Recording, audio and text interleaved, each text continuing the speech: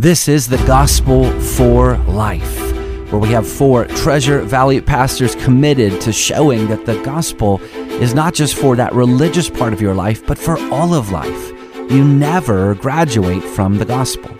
Around the table today is Russell Herman, pastor at Cloverdale United Reformed Church, Jonathan Van Hoogen from Dayspring United Reformed Church, Vinny Hankey from Valley Life Community Church, and Ryan Hemphill from Treasure Valley Reformed Presbyterian Church. To catch earlier broadcasts, just search The Gospel for Life wherever you subscribe. To find out more about this ministry and about our annual conference, go to reformationboise.com. Welcome back to The Gospel for Life. I know many of you had trouble sleeping last night because we left you in a cliffhanger. Yesterday we began talking about the Bible, specifically about translations. And so just as a quick review, remember, the Bible was originally written by men in 3 different languages, 2 primary languages, Hebrew and Greek. So the Old Testament is primarily Hebrew. There is some Aramaic in there, and the New Testament was written in Greek. So every Bible that exists originated from those language sources. And so thankfully, God has preserved those 2 language groups, Hebrew and Greek, through the centuries, millennium, really. And so translations have been done. And you have to understand, translations have been done from early time periods. So in the time of the New Testament, the Old Testament had already been translated out of the Hebrew into the Greek language, which we call the Septuagint. And the reason why this is important is this, that many times in the New Testament, when you have quotations that people are making from the Old Testament, they're actually quoting not from the Hebrew, they're quoting from the Septuagint, which means they were willing to place confidence in a translation. So in all of this conversation, we never want you to feel like, I can't trust my English Bible.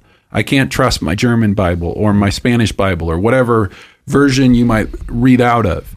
However, just know that sometimes when you're reading one English translation and you have another English translation out in front of you, and the same passage says 2 different words that don't seem to be related, it's because the translation team made a decision based upon the Greek or the Hebrew, where sometimes there are variant meanings to words.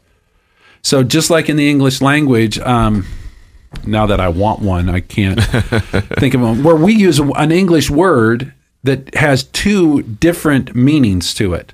So help me out. I'm not helping you out, but that's just the point. There can be multiple meanings. Like saw.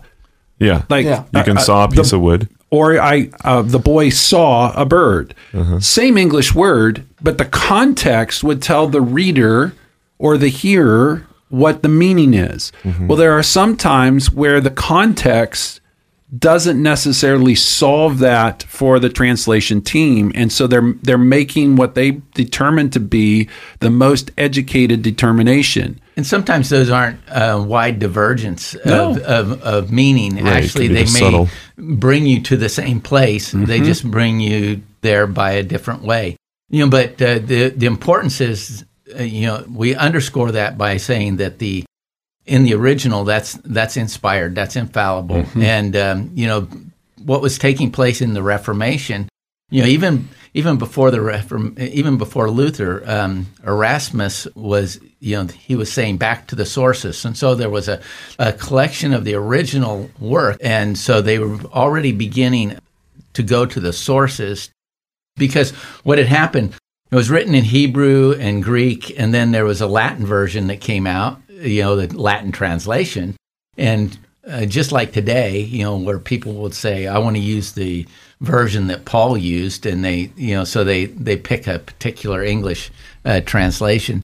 Back then, people were saying, well, it's Latin. Latin is the pure one. Well, it wasn't the original. And so Erasmus was leading people from the Latin back to the original sources so that they could do some real critical examination of the text. And what you mentioned, Russell, regarding the Septuagint, the Greek Old Testament, when the New Testament authors using it, you rightly mentioned that shows they had a trust in the translation of the Hebrew.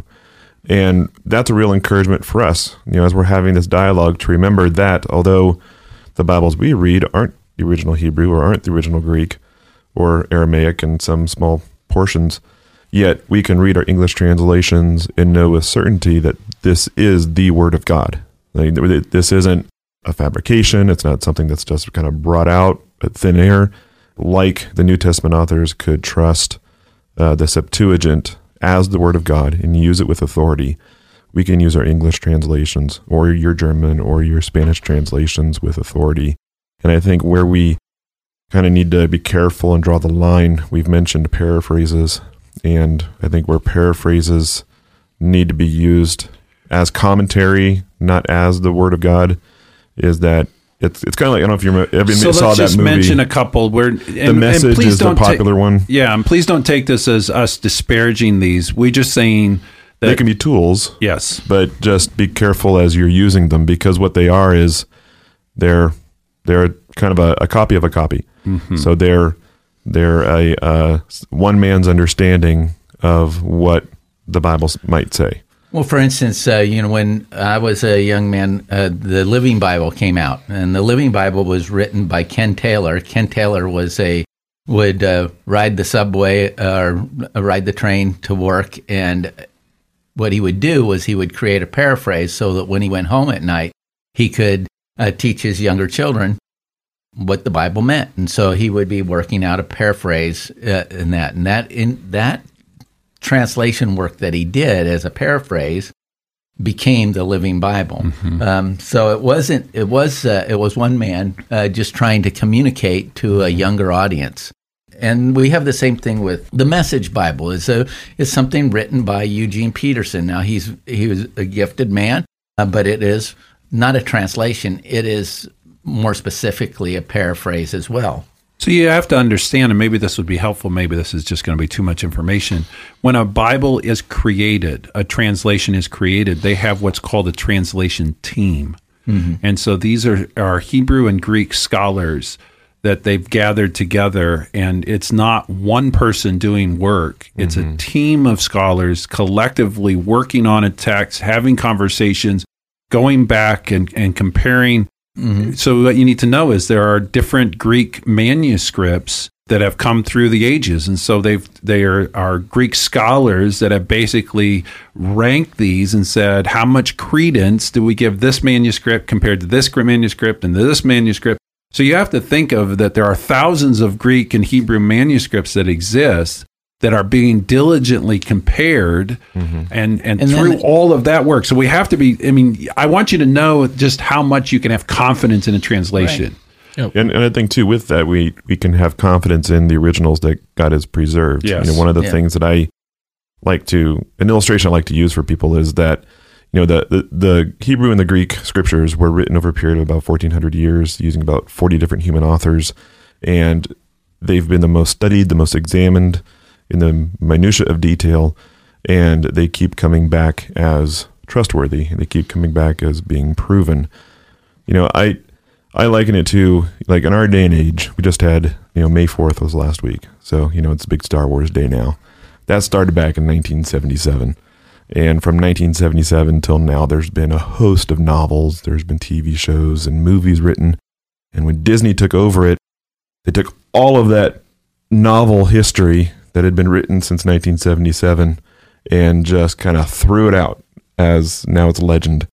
And the reason they did that because there were holes, there were gaps, there was conflicting storylines and characters and things like that. And that's within our lifetime.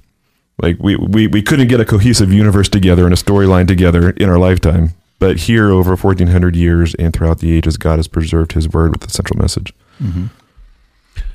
Sometime I'll recover from the Bible and Star Wars being compared, but that day is not this day. That day is not this day. It's too soon. It's too soon. That was so profound or something that I completely lost.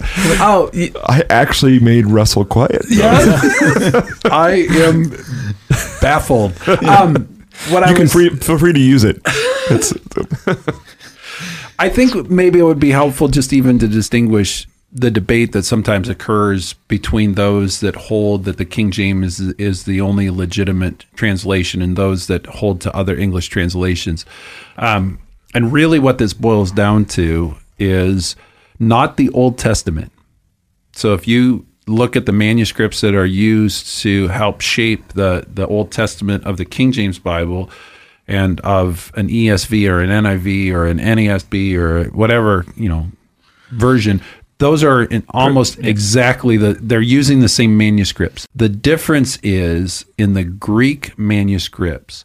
And I'm gonna let Jonathan tell us about this. I think I think that going back to the Hebrew, there were different ways in which those texts were copied and put forward. In the Hebrew, you had these scribes that would sit down. I mean, every letter was counted. You could, at any point, you could stop and say, what number are you on? And if somebody said, I've got letter V here, everybody knew. And if somebody came up with S, you've done something wrong, and that manuscript would be tossed out and burned or buried.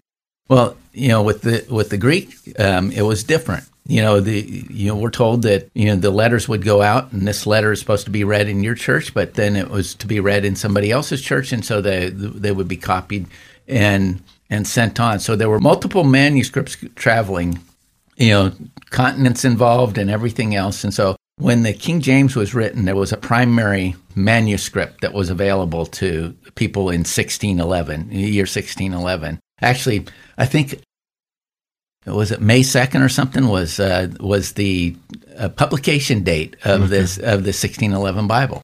So not near as famous as May 4th. No. In 1977. Yeah, but after that was written, a number of manuscripts have been found, some rather complete manuscripts, some older.